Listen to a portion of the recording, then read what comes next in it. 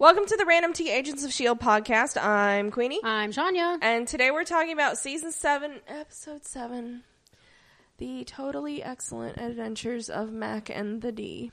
Which you absolutely hated. I kind of did. I wanted to like it. No, you didn't. Don't lie. Don't lie. No, you I did not. Because there are some terrible good things about the 80s. Everything is terrible about like, the 80s. That did not... And we were just talking about it just now because we rewatched it together. Whereas Stranger Things scratches my 80s nostalgia itch, this did not. You cannot be nostalgic about anything you don't remember. No, but like it was in the air. I get references and stuff. Yeah. Mm-hmm. I can. No. Like, okay, I didn't see Back to the Future in the theaters, but like it was very much a part of my childhood. So, okay, still not buying it. Fine. It was terrible. But like my whole thing is okay. It was cheesy and over the top. But so and was the film noir episode. So was the one in the desert that was kind of like a bad 50s monster movie. Okay, but the 80s were cheesy and over the top before it becomes cheesy and over the top. Okay. So exponentially, it was just too much. It was cheesy and over the top. Too much. So. But yeah. Like, plus, I felt a lot of it was... I wanted more substance. There was very little story, I think. I don't know. And I did not enjoy the... Oh, yeah, Max totally, an unhealthy, beer-guzzling, with a quarantine beard. Because that's what it looks like to me. Because that's what everything looks like now. Because quarantine. I just... So what did you think? It was okay. It was cute. It was, yeah. It touched a lot of buttons. I mean, I respect all the callbacks. Like, those were lovingly done in a terrible way. But like you said, the 80s were pretty terrible on their own. The 80s were pretty terrible on their own, but I had a lot of fun with it. I liked even the disco lights, which were a carryover from the 70s. Yeah. Because this is just 80, we're like 82 to 83. Yeah, yeah. So we're still early 80s. Yeah. Which disco was still a little around. Yeah, those people that couldn't quite let go of it. I mean, today we can't let go of, yeah, well, anything. So. Yeah. So I thought it was fun, but that's where it ends. It had some mild plot to it, but this was a filler episode. It didn't really scratch my itch. I think part of me was like, okay, this should be more about the greater story and everything. And I know we're coming up, like we're past the halfway point. Mm-hmm. So like I'm getting a little itchy now. They needed a filler episode apparently, yeah. And while we were watching it, I looked up Marissa and Jed's birth dates. Yeah. They are only a couple of years, 2 or 3 years younger than me. Okay. So they would have remembered the 80s as well. Yep. So this was a boner episode for them. Yeah. And that's fine because like I said before, if we had that kind of power, yes, we would totally make some kind of boner episode. Yeah. They probably had so much fun with this. And it was fun. Yeah, I mean, it was. Like, it was over-the-top ridiculousness. But, So, yeah. Did it serve to further the plot? Not a whole lot, no. Not really, no. All it did was explain... It gave us Sybil coming back, though. And the time stream being a thing. And it... Like a tangible A physical thing. And Coulson coming back. It gave us something tangible. I still don't know how an explosion puts you into a hard drive, but sure. Because the explosion didn't put him on a hard drive. They had a hard drive already. How do you think they created him the first time? Oh, okay, question for you. Do you think this Coulson that's fucking Max Headroom, has the memories of the 50s and everything, or is he just a clean of where they booted him up from the 30s? Like, how far back does his backup go? I would think that he would back up like every night or something. I would think I mean, so. any good data recovery, yeah. Right? You back up overnight every night. Yeah.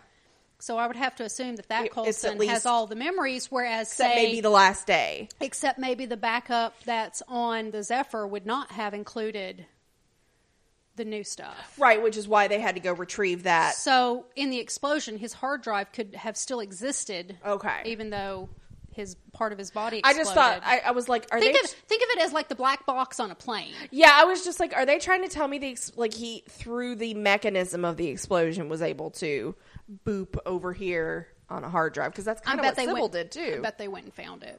Well, we've talked about Sybil. Yeah. And I have been under my theory with Sybil is that she's never been a physical representation, that she has always been digital, that she's matrixy. And I thought I was thinking it up until now, because now that makes a whole lot more sense. Because remember, Coulson put his little hands in the thing and he goes to talk to Sybil. Right, and that was not a physical representation. That was a digital representation of Coulson. But I thought that was a substitute for them both being like light years apart or whatever. Like, I thought she was on a Chronicom ship somewhere safe. I've always thought, I don't know. It's like I said, it's a theory. Yeah. Well, and they're all computers, so I suppose that could exactly. You could, being a computer presence, you could kind of do that with whatever any of the them. fuck you That's wanted.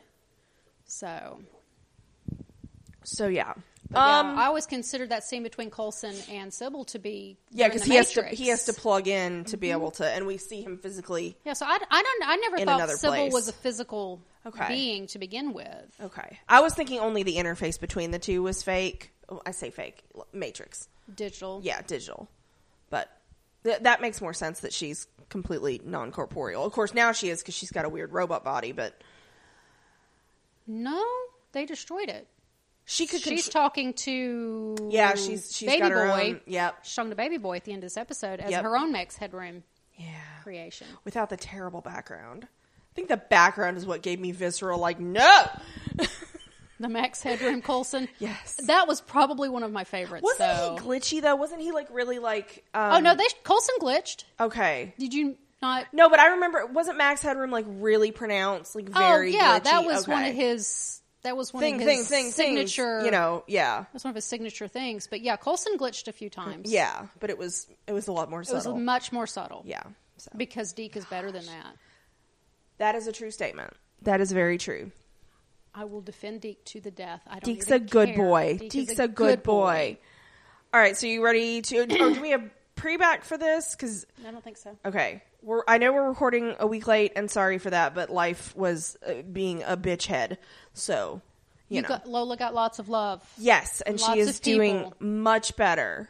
She's doing much better. She is. She's already over my extra attention. Yeah. She's tired. She's stubborn. Yeah.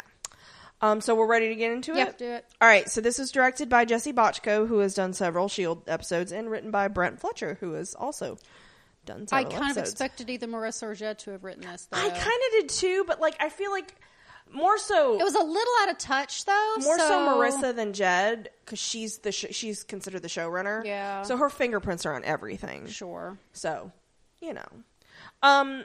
So yeah, we go back to the end of the last episode with Mac riding off, or actually we start with Deke sitting down with May, and so that's when you immediately knew everything was going to be fine. Yeah, because it's like, okay. But even the interrogation, the debriefing of Deke is also an 80s thing. So. And it's, you know, tell me what happened. You're never going to believe me. It's Hawaii 5-0 kind of. Yeah, it's like, oh god, buddy. And so this had flavors of A-Team. This was so A-Team.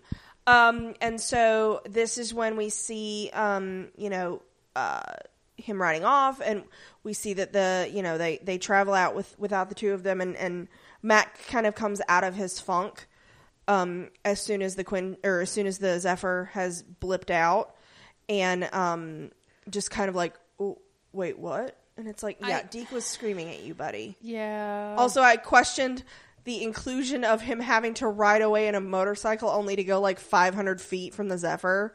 Okay, but that's, I mean, I could see that he got on the motorcycle in a fit of gotta get away. Fit of emotion. Yeah. And he realizes at once he crosses the threshold that maybe he kind of gets a hold of his senses, so he doesn't go too far. He knows because he's still that director. He doesn't need to go yeah really far, and so also it gave him the opportunity to be a drama baby. Yeah. So you know, like you do. So we get the weird like DOS prompt title card, which gave me visceral flashbacks.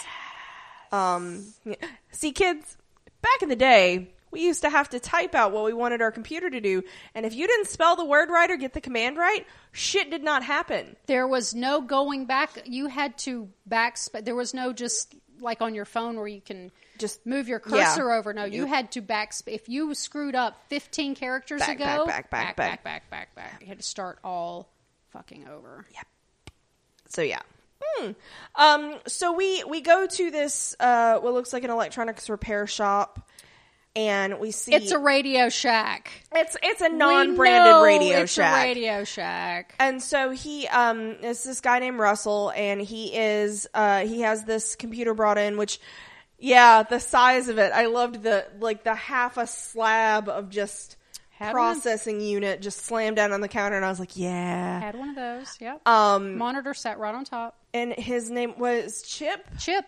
Yeah. Of course it was Chip. He brings it in, and he said, he mentions a power surge and says it's been weird since, so Russell goes to start to repair it.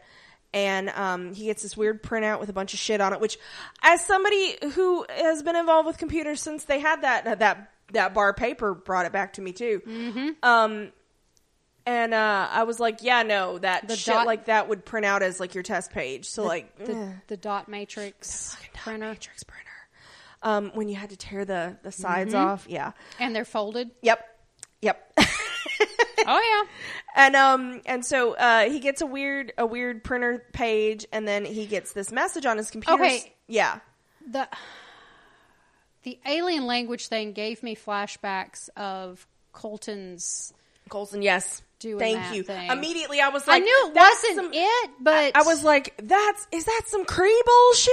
I knew it wasn't because it wasn't the zeros and the circles and lines. But it felt like But if that had to be I was translated like, into, don't. yeah, that was my same visceral reaction, was just like, no.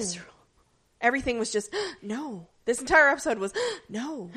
So yeah, so he gets the question on the screen, will you help me? Yes or no.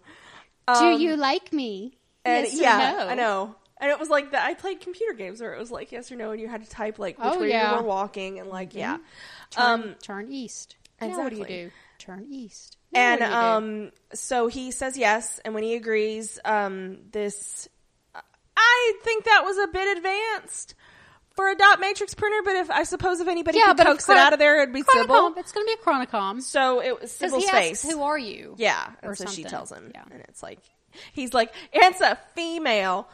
And so yeah, so we go back to this is where we see Deke and Mac, and Mac Deke tries to reach out to him and be like, listen, buddy, I know where you're coming from. I lost my parents too. I'm He tries here for you again and again and again. And Mac lashes out at him and blames him for killing Malik, Daddy Malik. Mm-hmm. And he's just very angry, and he rides off and leaves Deke by himself with no means of transportation. The whole time, Mac is like personally attacking Deke over and over, and Deke just constantly takes every bit of it. He's like, I'm here for you. I'm here to help you. Yeah. And it just breaks my heart that Deke is trying everything he can to help Mac, regardless of how much Mac is lashing out at him. Yeah. And harshly. And a lot of it's, it's not real. A lot of it's not in Mac's usual character either. No, so it's it was not very like jarring Mac to lash out like that, but just baby Deke. I know. He deserved none of that. So we see Mac visit his parents' graves, and he has this model car, and he goes to watch baby Mac and his brother, who are now being cared for by their uncle. Mm-hmm. And he doesn't actually go talk to them, and we see him drive off. It's like, okay. So we go back to Russell's, bargain basement Radio Shack. And he is... I just wanted Bob would be... I know, right? Very outraged I know. right now. And so, Bob worked for an actual Radio Shack. That was true. A branded Radio Shack. That's true. He was the real deal. That's right. So, And so he's created a way to actually talk to Sybil for her to vocalize. Bob deserved better. Bob deserved much better. Yes, and he flips like 2 switches and suddenly she sounds right. Yeah. Yeah, because at first she sounds like a tinny computer voice. And so then she gets sultry real fast. Yeah. And he mentions that she's given him blueprints and they're so advanced, da-da-da-da. And we get the news that he has to build her a body. Dun, dun, dun. And it's like, oh, God, he's going to try to fuck a robot, isn't he? Oh, yeah. This is pure, like... Weird Science. Was that the name of the movie? I don't think that was... Is that where they... They build the body for the... I think that was Weird Science. Hold on, I'm going to find out. I can't remember if Weird Science was, like... Because there were 2. Yeah. And then, of course, there was Mannequin, which was a whole different thing. God, Mannequin was Weird terrible. Science. Okay, there you go. Wasn't that baby Robert Downey Jr.? Michael Anthony Hall.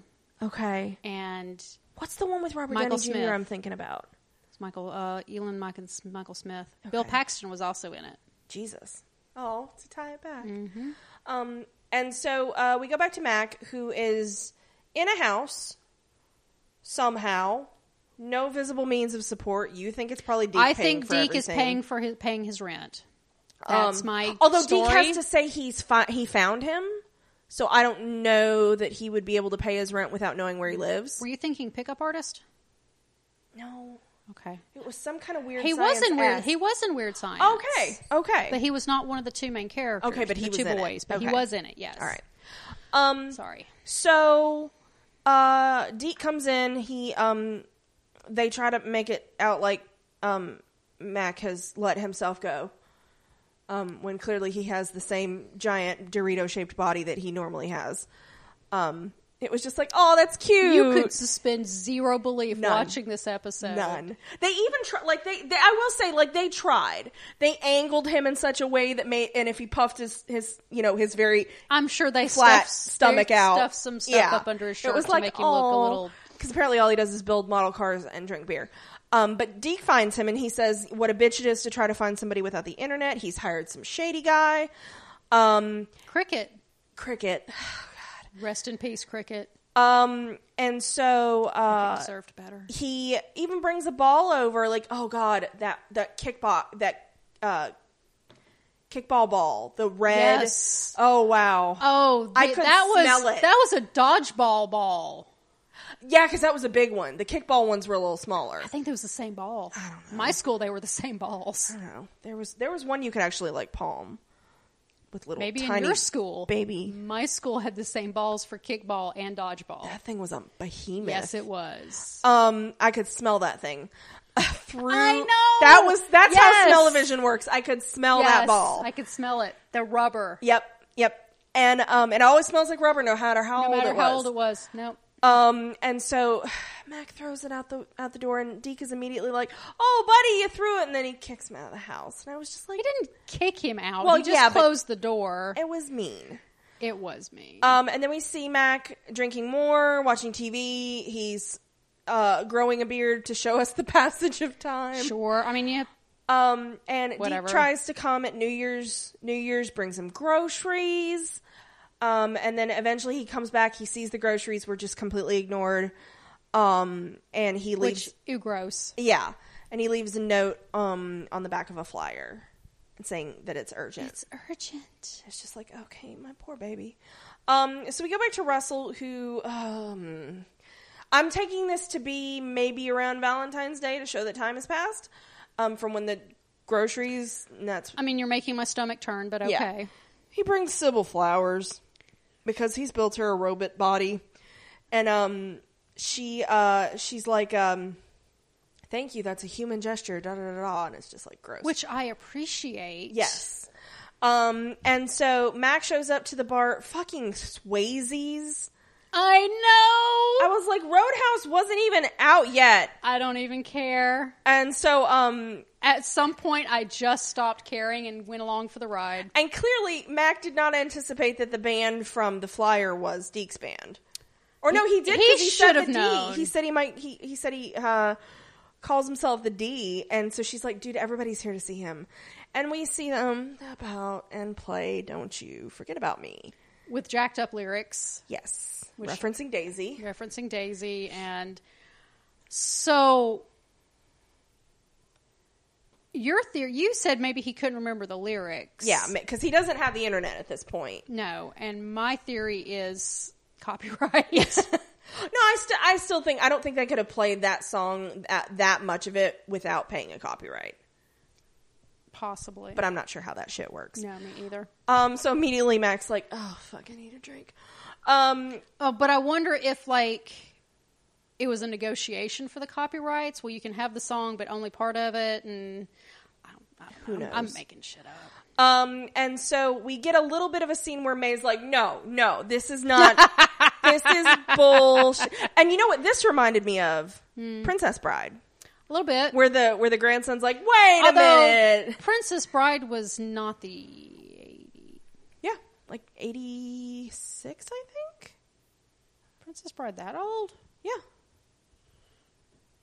And so May's like, I think this is bullshit. And so Deke's like, no. And so we go back to the bar and, 87. Oh, there we go. So we actually, and like, I was actually kind of pleasantly surprised with the way he sang this. God, it doesn't seem like it's that old. He, oh yeah. Like, he did, like, the actor did a good job with the song, I think. If he was the one actually doing the singing. It sounded like it would have been him, but then again, they could, you know. So, this is when Mac, Deke sees him finally after the show and brings him in for a hug. Then complete the journey. I like that. And Mac is just like, you're pulling the same bullshit again. This is from the Breakfast Club. And he's like, ha ha ha, Breakfast Club doesn't exist yet. It's mine. And he basically says, you're up to the same bullshit, stealing stuff, pretending you're the one that came up with it. And Deke's like, no, the band is a cover. And it's like, which I will say, on a side note, you had watched this and I hadn't, because I didn't have the spoons to watch it for a while. Mm-hmm.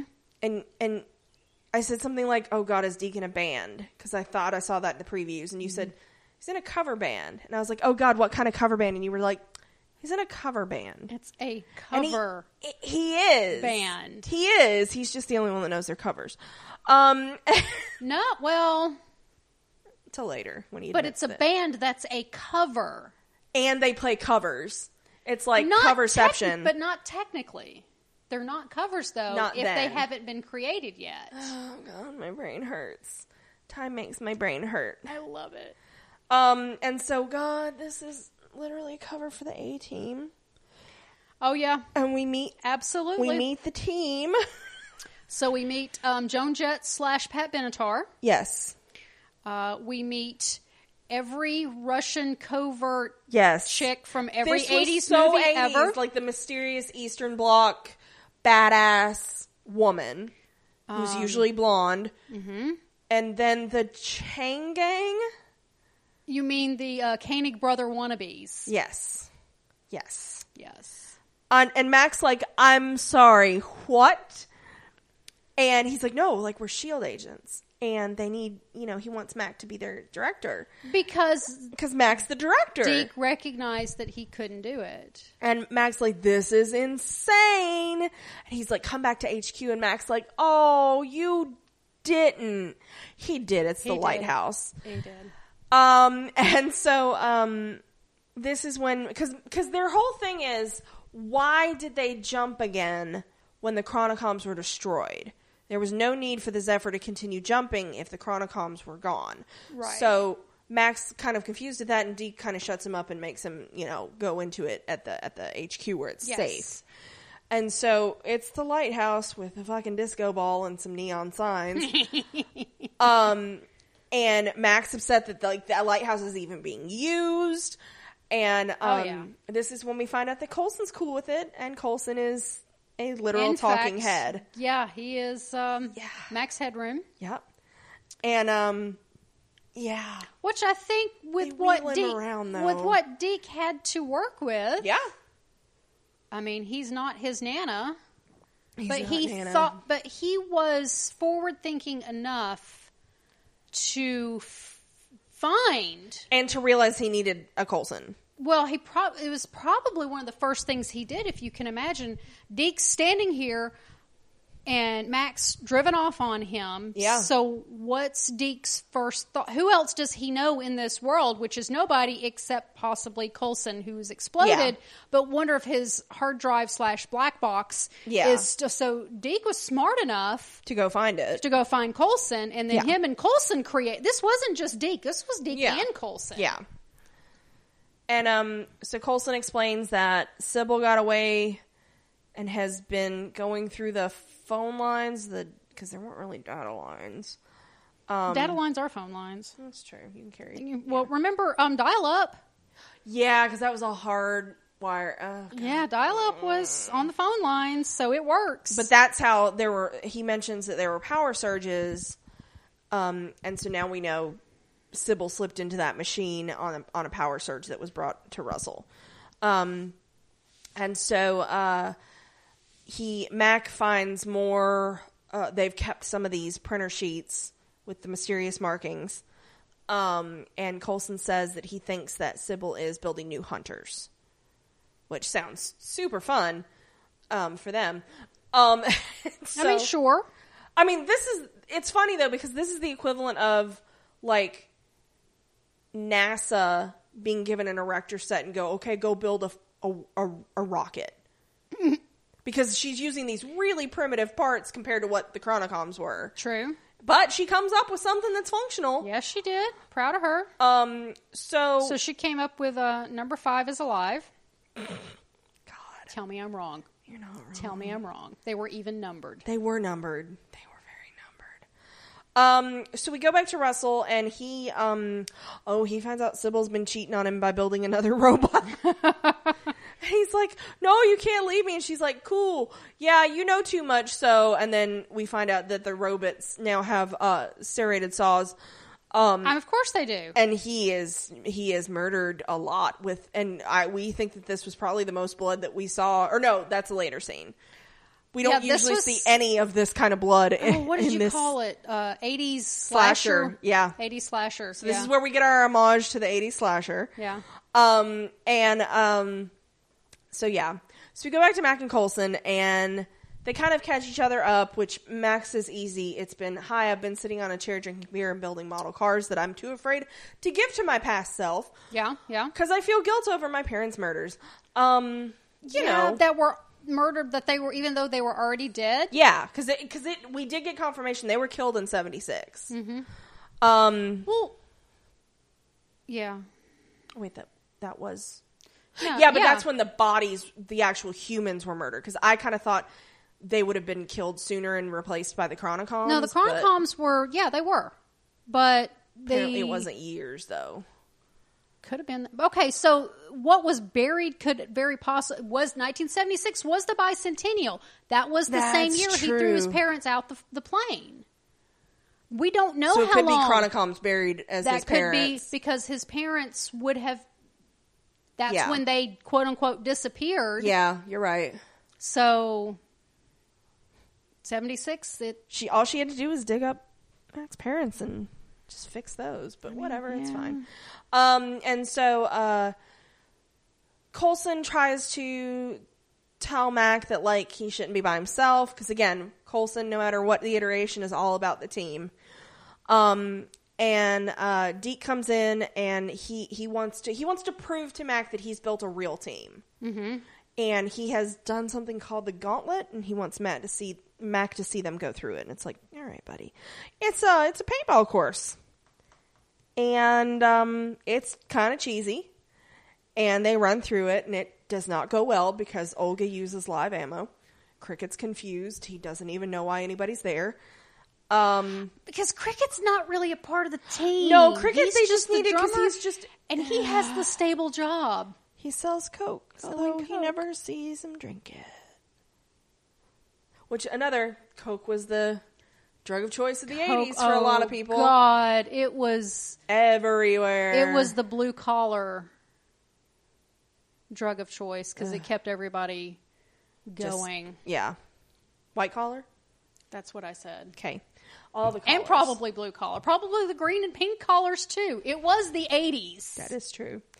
So we also find out that Deke has built a shotgun axe.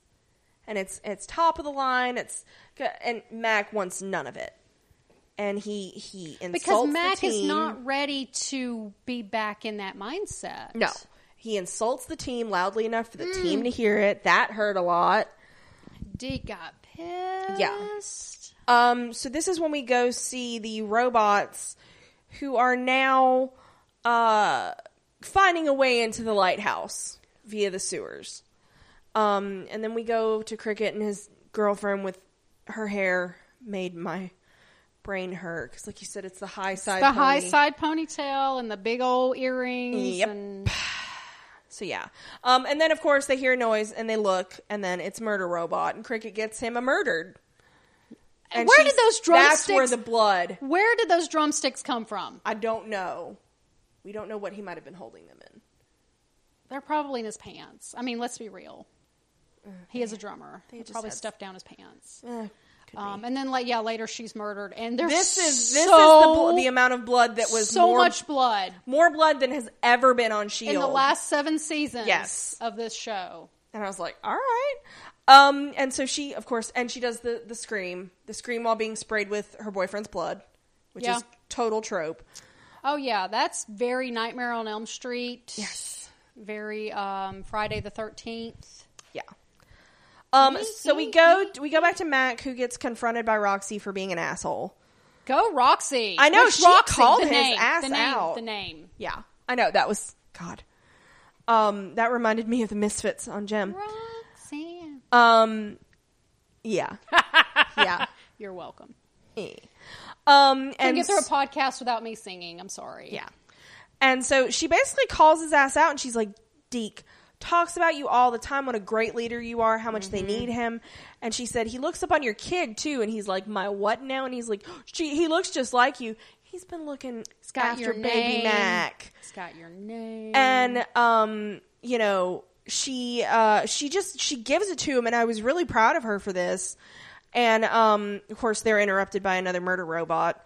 And like you do. They're able to get away, though, because they don't move terribly fast. I got shades of Daleks from this as well.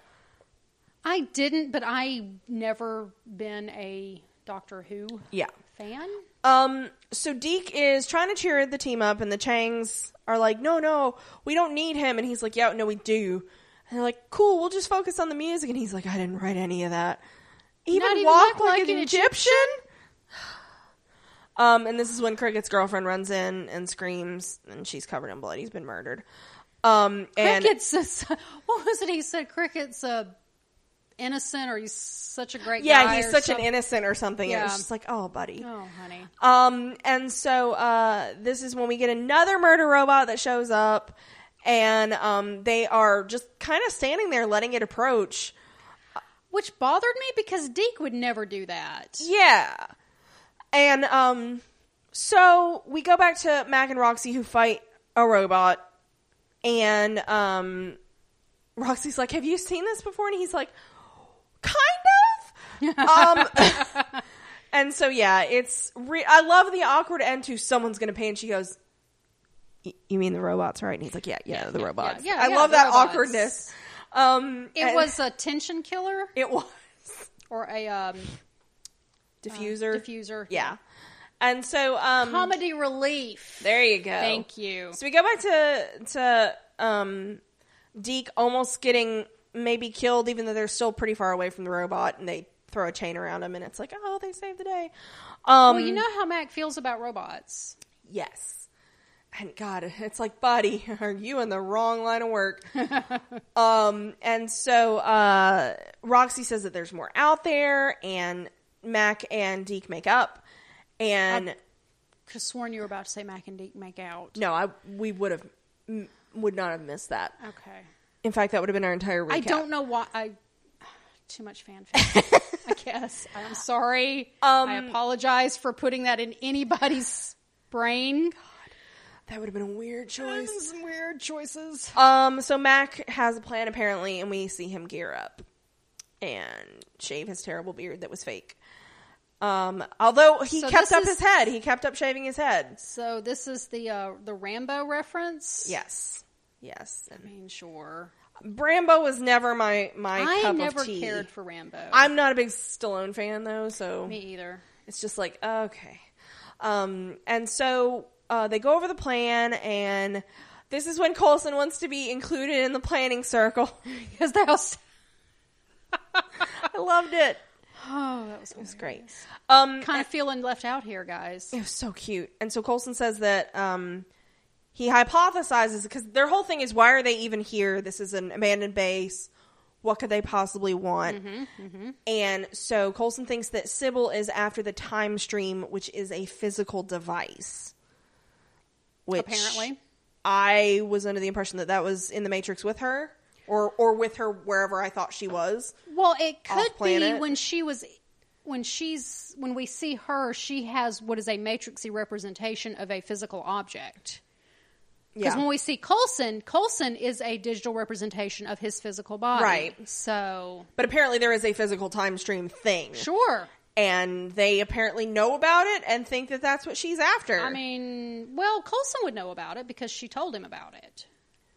She just told him the time stream was like she reads. Well, time there's a lot of inference there. Well, and we don't know that we saw their whole conversation. So whatever. And so this is when a robot with Sybil's voice comes in, and she has laser eyes. Pew pew pew pew. Okay, so that's the whole robots. I mean, you talking about you got the Dalek thing off of it. Yeah. I got Kit.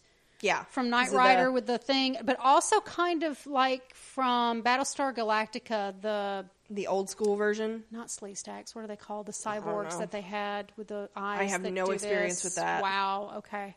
My listeners will know what we're talking about. My listeners, not your listeners. My listeners. I see where I stand here. Some of them are mine, and some of them are yours. Do we have joint custody of some others? Some of them, yes. We have joint custody of Michael.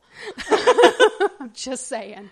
Yeah, Battlestar Galactica kind of Kit feels. And then the laser guns, which everybody, wanted to emulate after Star Wars. Pew, pew, pew, pew, pew, pew, pew, pew.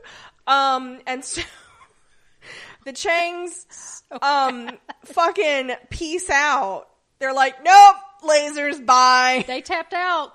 And so the rest of the team, they have a plan, and Deke distracts her while they use real dynamite to blow her up. And but Deke's hit by a laser, but apparently it's like a stun laser. Sure. Because he's fine later. I mean, why not? And he tries to call Mac Daddy, and Mac's like, no, we're not doing that. And that was a good choice, Mac. It's a very good choice.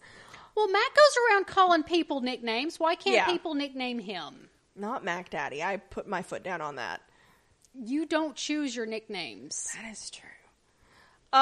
So we do see that this was potentially just a diversion of Sybil's own making, because we see like this baby robot that you equated to the little asshole in Transformers. Transformers, yes. I don't know why. Just did. And it gets its hand, or its robot hand claw thing on the time stream. The claw. And so our team thinks it's saved the day. Yeah. And so, like you do. Deke even makes up with the Changs for running away. And I knew lasers were your. I knew they were your fear. It's fine. It's fine. And so they discuss what's next, and Mac tells Deke that there's something they have to take care of, and it's baby Mac. So they go again, creepily watch children from outside on the street. It wasn't creepy in the 80s. That's true. It was. That was just at the beginning of Stranger Danger. It was being creepy. A thing. In hindsight, yes, it was creepy.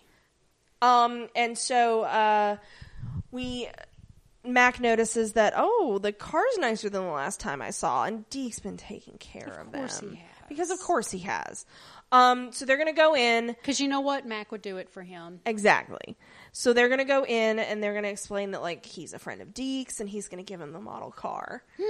And I was like, bring two. There's two little boys. I know. Don't make it like, hey, cool, little me.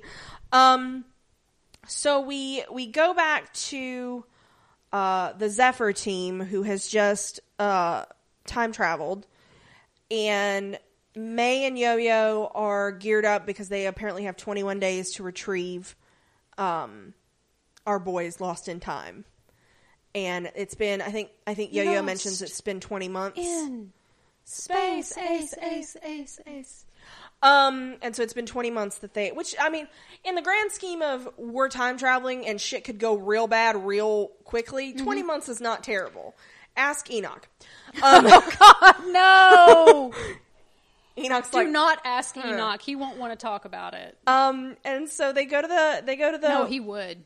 He would. He would want to talk a lot about it. A lot. So Yo-Yo and May go to the lighthouse and they're reunited with our boys, and they do explain that like Simmons needs Coulson's hard drive. It's their most important asset. Is it though? And Mom and Dad have a little sassing. Okay, and it was great. So I pointed out that Mom and Dad skipped right across the entire honeymoon phase and straight to old married couple. But I think that's where they started. Yes. And that's the thing. Like, as much as I want to see them suck face, and I do, for my own soul's closure's sake, that stuff is inherently not interesting because it's like every TV couple that will they, won't they. Once they get together, it's annoying. Oh, I know. Every TV show, like... It's Booth and Bones. It's Booth and Bones. It's Luke and Lorelai. It's every one of those... Castle and that chick. Who? Castle? With... Oh, Castle and, Her. Stana Katic. I don't know her character name, but I know Stana Katic. Yeah. Firefly. Yes. Once they get together, then it's the whole chemistry of the show is just... Yeah. So yeah, I was okay that they maybe skipped that, because you're right. They went straight to sassing each other. Which is how they started. Honestly. And so But lovingly. Yes. And so we get that these are like real ? S.H.I.E.L.D. agents now. Yeah, how is that going to affect future? Because S.H.I.E.L.D. is actually still a thing at this point in that time stream. So except S.H.I.E.L.D. is also Hydra. Yes. But so like Deke knows that they're actually Hydra, so this is the real S.H.I.E.L.D. So I wonder if they go... The S.H.I.E.L.D.? The S.H.I.E.L.D. That's how you know it's the real S.H.I.E.L.D. as we say S.H.I.E.L.D. twice. So I'm wondering if we go to, say, the 90s in the next couple episodes, and like maybe Deke's team helps them out somehow. Like if somehow he's laid groundwork, or otherwise it's just, you're going to think you're S.H.I.E.L.D., but you're not.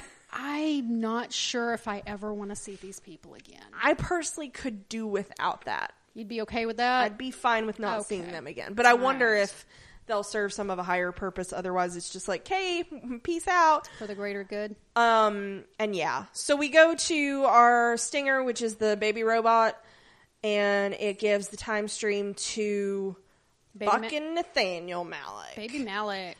And so he is talking to, like you referenced before, now Sybil's her own Max Headroom on the TV. And she tells him that he can predict the future with this thing, and like they're going to be a great team, and da-da-da-da, and it's gross. So yeah. So she's going to kill him, right? Probably.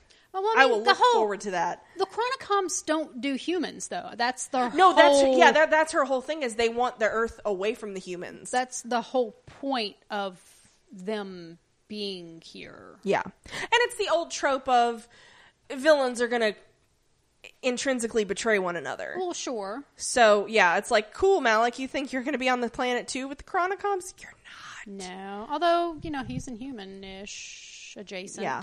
So, is he still considered an Inhuman if he's been gotten his he powers that way? Don't we see him? Ooh. Do we see him quake? That's next episode. Oh. My bad, y'all. So what happens when you record 2 episodes at once? Sorry.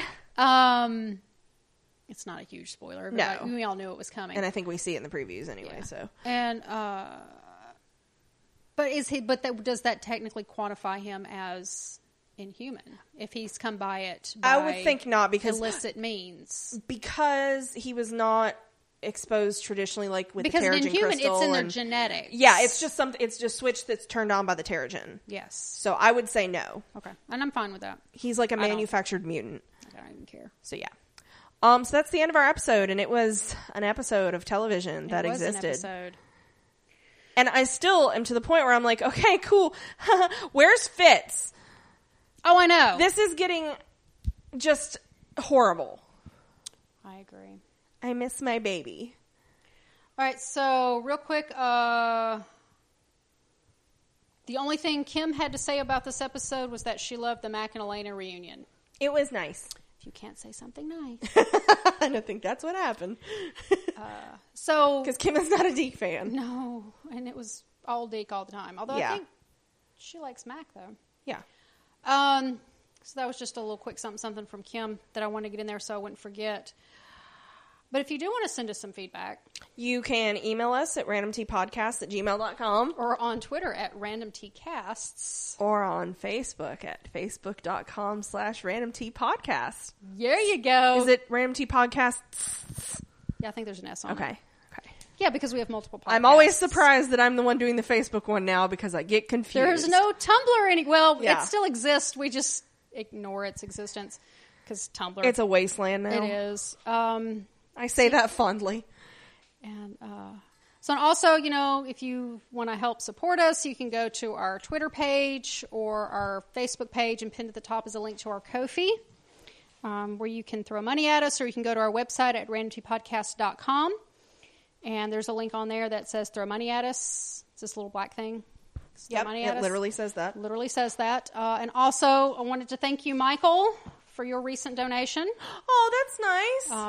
Which you didn't get that notification because that goes to my personal email. Yeah. So, yeah. He's hoarding my money. He sent us a donation. Yeah, that's nice. Thank you. That was very nice. So, we appreciate it. Yes, we do. Helps keep the lights on. Literally. Well, I mean, the light on the thing. The light on the board? Yeah, the light on the soundboard keeps that on. But without that light, nothing else really matters. Exactly. Okay, so this is from Claire. Okay. This is Canada Claire. Canada Claire. Not my usual essay this week since I'm sure 90% of the 80s references sailed right over my head. I don't know whether I pity you or am happy for you. I hail from the 90s, which seems to have been something else entirely. I knew enough to recognize we were landing poor Mac in a terrible 80s robot romp, though. I'm sure he was thrilled. Doesn't he have enough going on emotionally without this nonsense? You're absolutely correct.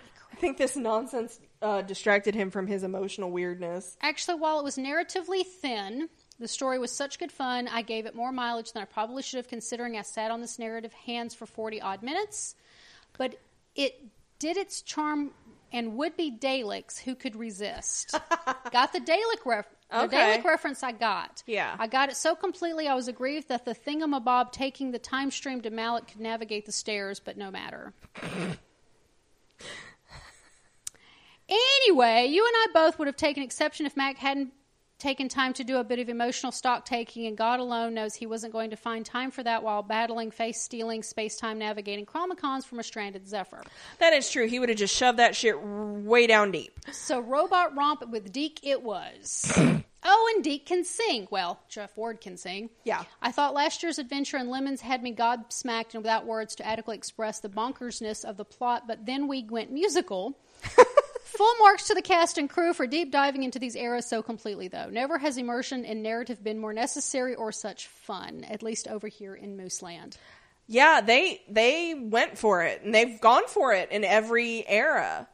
So it's like... Oh, yeah. Full throttle. Yep. No holds bar. Yep.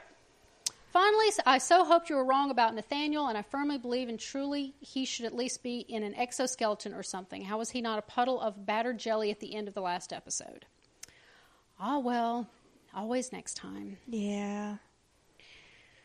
They're going to kill him at some point, and I'm going to be very happy. It's fine. So, I'll get to see him die. Don't worry. I mean, it's fine. So this is from Travis. Okay. Happy weekend, ladies. It was interesting to have an episode featuring the two richest characters on the show in terms of Max's extortion of Deke in season 6. Okay, I'm a little conflicted on this one. I loved the first half of the episode dealing with Max's depression and depression beard and Deke's loyalty and optimism. The contrast was both heartwarming and hilarious. I think it's safe to say Deke is the MVP of season 7. He kind of is. I loved it so much that the B-slasher movie in the second half felt more tacked on to me and not as resonant. Yeah. It was more standard Shield fare and not quite an excellent adventure. It was fun and silly, but I was more interested in the style of story they were going for earlier. I wanted to see more consequence of characters taking the long way around. Jeff Ward's performance in the Deke Squad was amazing with flubbed lyrics and everything. I think there was even a Don't You Forget About Me, Daisy. It was hysterical. Jeff Ward is a national treasure. Yeah. I love Deke. I know. I love This Deke. is why you should watch it with the subtitles, man. We saw Daisy. Yeah, he did say Daisy. He absolutely did say Daisy. I don't know that the line was "Don't you forget about me, comma Daisy," but he did say Daisy. Daisy's name was point. put in there. Yeah. I actually rewound it a couple of times to hear. I was like, how jacked up it was. And you think that it was jacked up because he couldn't remember the lyrics? Because I think about like it's the trope of I'm going to write Star Wars before it happens. Like if I had to sit down and do that with something that I might be able to do that with Back to the Future. But like there are some things where if I tried to recreate them from my memory, they would be not quite right. So like A New Hope, I couldn't do because I refused to watch it. You refuse to watch the current version of it. Because there's no other version to watch. Right. You can't watch the original anymore. And I cannot watch it because it hurts me on such an emotional level and personal, and it bothers me so much. I cannot watch my all-time favorite movie. Yeah. And it hurts. And please release the original. I think they will when he dies. Please, because I know when Lucas Disney is listening to this podcast, right? I think when Lucas kicks the bucket, we'll get the original. Oh, God, please.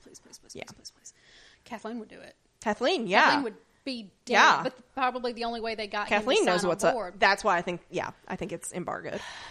Anyway. Anywho. No, I could not do it because I can't watch it, so I don't remember. But like even a beloved song, unless you have it fully ingrained, and you know, people tend to sing along incorrectly. Mm-hmm. I took it as an imperfect memory of a hit song. Is what I thought. Of course, he did add the Daisy part on purpose, so who the hell knows? Well, yeah, he absolutely, because in his mind, if he records the song and it's a hit song, because of course it's going to be, and Daisy hears it later, Daisy hears it later, then she's going to know that he in the past was thinking about her. Oh, God. Listen. Buddy. Listen. If if your not boyfriend that you had to leave in the past, and you heard a modern song that had your name in it and you knew it was him. Yeah. Come on. That'd be kind of cool. That'd be a cool moment. Yeah. By the way, fun fact, this is the first episode that has not featured any Chloe Bennett. Really? In the history of Agents of S.H.I.E.L.D. Interesting. So yeah.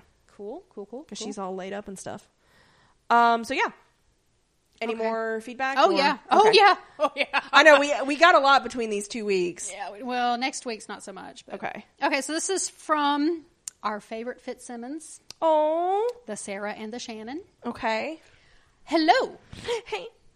With 3 exclamation points. Oh. There have been some developments. Oh, God. Against our will, Shannon and I have begun shipping Sousa and Daisy. I love how sometimes you end up shipping something and you're like, damn it, I didn't want this. I don't want Sousa and Daisy either, but gosh, they're laying it out on a platter for us. He's being so... Next episode. Talk about next episode. Okay. We were not planning on doing the shipping, but then there was the injured snuggling, and we are ride or die. Yep. Also, I'm glad that Simmons' whole thing was explained, and it mostly made sense. This is kind of multiple episodes. Yeah. It feels like they're setting up for us to see Fitz soonish. I know Ian had filming conflicts, and that's why he's not in as much this season, but I'm hoping we see him sooner rather than later. Okay. Now for this week's episode. It was incredible, and I loved it. Deke trying to be a good friend to Mac. Deke's band. Deke calling Mac Daddy. With 4 question marks. And somebody screamed when that happened. Cool. I'm assuming it's got to be Sarah doing the typing. Looking at the email. Yeah. Okay. I loved all the new S.H.I.E.L.D. agent / band members. My favorite was Olga because she's very... Yes, Sarah. Olga would definitely be your type, wouldn't it? Yeah. That tracks. I wonder if she visited the Red Room. I'm going to headcanon that. Yeah? I'm going to headcanon that just for Sarah. There you go. There you go. Boom. I dropped the mic, but Queenie would yell at me. Yeah. Take care of those damn things. Listen, I've kept up with this thing. I know. I'm very proud of you. Just the mic. And that's it. I don't let you have any of the other equipment, but you have your mic. Sarah says, this episode was probably my favorite of the season so far. I will say, as a 90s baby, I didn't get all the references, but the ones I did get were very good. Well, then the ones you didn't get were terrible. Yeah. Watching Sybil and Coulson's discussion, I kind of thought that maybe she'd turn on the Chronicoms and join the human side, ? But clearly she's going to be the big evil from now on. I also apologize if this has been mentioned in a previous episode, but has anyone else noticed that she's Camille from Bones? Yes. I think when she first appeared, we said something about that, but yeah. So and should be reminded. I like seeing this actress. I do too. I'm glad to see her doing something. To close, here's an excellent Agents of S.H.I.E.L.D. meme I was sent by a friend I think you will enjoy. Oh, God, it's a link. It's a meme. Click. I didn't... Oh, God. I'm going in blind. Oh, that's always fun. Oh, God. Oh, she went on a face journey. Oh, no, this is involved. Oh, God. Okay, so this is a thing. Okay, yeah, I'll have to show it to you in a minute. Okay. This is a whole thing. Oh, God. It is a journey. I think I'm going to put it in the post. Oh, good. Yes, do that. I'm going to have to add this to the post. Do it. She made me go to Tumblr. Oh, God. With my eyes. It's hilarious, though. I have a feeling my phone would be like, no, we're not doing this again. It's Mac and Deke. Oh, God. Oh, my God. Okay. Oh, God, yes. So look for the meme in the post. Yes, I'm going to put the meme in the actual post on our website at randomtpodcast.com. There you go. So. All right. Anything else? No, there's more. Oh, wow. Okay. Oh, no, there's at least 2 more. Dang. This is from Michael. Michael had a bit to say about this. Okay. Aloha, ladies. Hey. So many mixed feelings about this episode. It was at once both fun and super dumb. I get it's the last season, and the creatives are just having fun with the property, but this feels more like a parody of Agents of S.H.I.E.L.D. than an actual episode.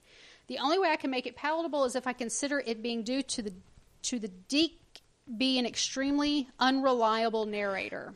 Oh, that's a very good point that I did not consider, because they do frame it with Deke's he's telling the story to May. So if this story is being told from Deke's point of view... I did not even think of that. I love a good, terrible, unreliable narrator. The dumbness does make a lot more sense then. Yeah. Good point. Anyway, as a functional adult... I think Michael's the only adult in this area right now. Probably. So, as a functional adult, it was very hard for me to get past some unexplained issues. For example, Mac apparently never leaves his home, which begs the question, how can he even have a home? Thank you. Let alone where he gets beer and model cars. I'm not the only one. I'm telling you, Deke's keeping him going. It's the only explanation. But Deke had to find him, so I don't know how that would work. Just saying. No job means no income means no stuff. Or how did a cadre of homicidal Johnny Fives, wasn't just me, get from the computer shop to the lighthouse unnoticed? Or why would weird science dude rebuilding Sybil buy enough parts to build multiple Daleks exterminators? Are we to believe that Sybil snuck out and got the parts? Both Sybil and Phil were saved onto hard drives, which at the time were measured in megabytes and barely into double digits. Anyway, I'm sure you get my drift here. I did not think about the physical limitation of a hard drive. But Sybil and Phil were on the Chronicom ship, which was not from the current time. But they're being interfaced with current technology. So you think they cobbled together the connection. Coulson's television had that computer thing set up on the top. Thing looked like a DVD player, a VHS player on the top of it. So his computer hard drive. So you think they cobbled together the connection between the TV, but not the hard drive itself? Because you're operating off of the black box theory that I'm operating off that Coulson had a black box. Okay, and that's what is used, not them plug them into a mainframe. Because as we saw with Zola, it takes many mainframes. True.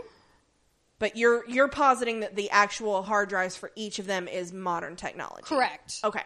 We've got a whole mix of modern and past technology here. Yeah. So you're going to run her supper. Listen, she's on steroids right now, and she loves me. Uh-huh. And you're going to run her supper. They're tiny. Uh-huh. And how many have you given her? A lot. Okay, if you're going to run her supper, and she won't take her medicine. She will, though, because she takes that with cheese. I mean, I force it down her gullet. Right. Anyway. I love you, baby girl. Oh, you're so cute. Boiling that puppy dog just so she'll pay you attention. Yeah, pretty much. I'm a thirsty person when it comes to dogs. It's your dog! I know. This is how I am with all the dogs, though. You know me. I know. Composure. Any hoozle.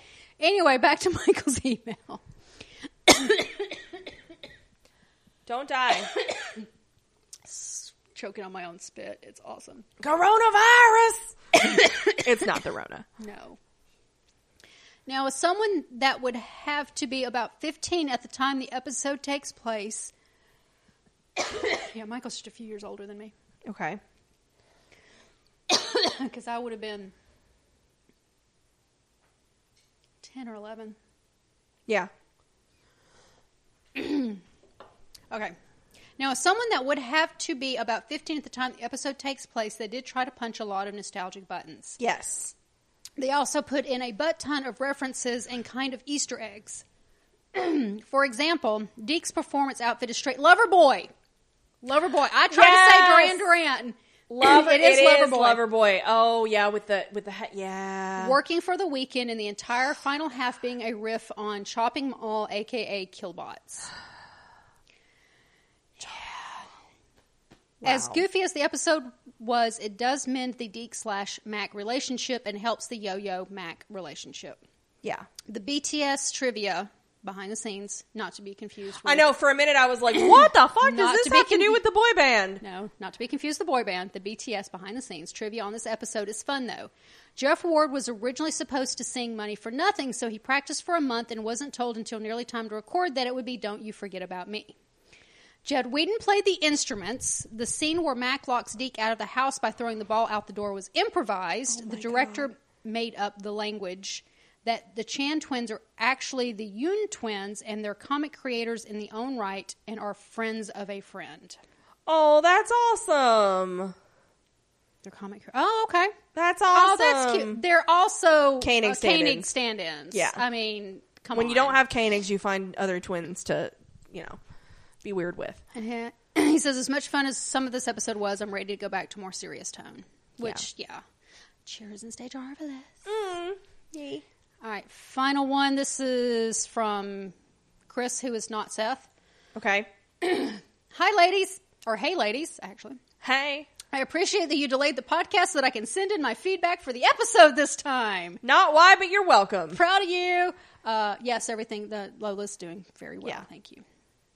It was a great episode. I wasn't very positive about the direction this season in my last email, but this episode did most things I complained about right. Okay.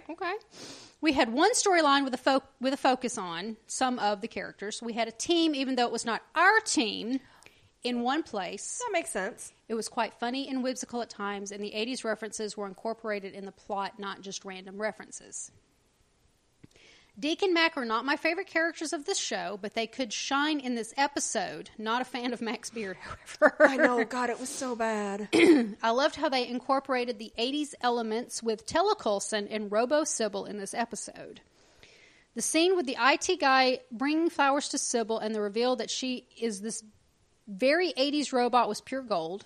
I honestly thought he would completely rebuild her as an android, but this was so much better. Yeah.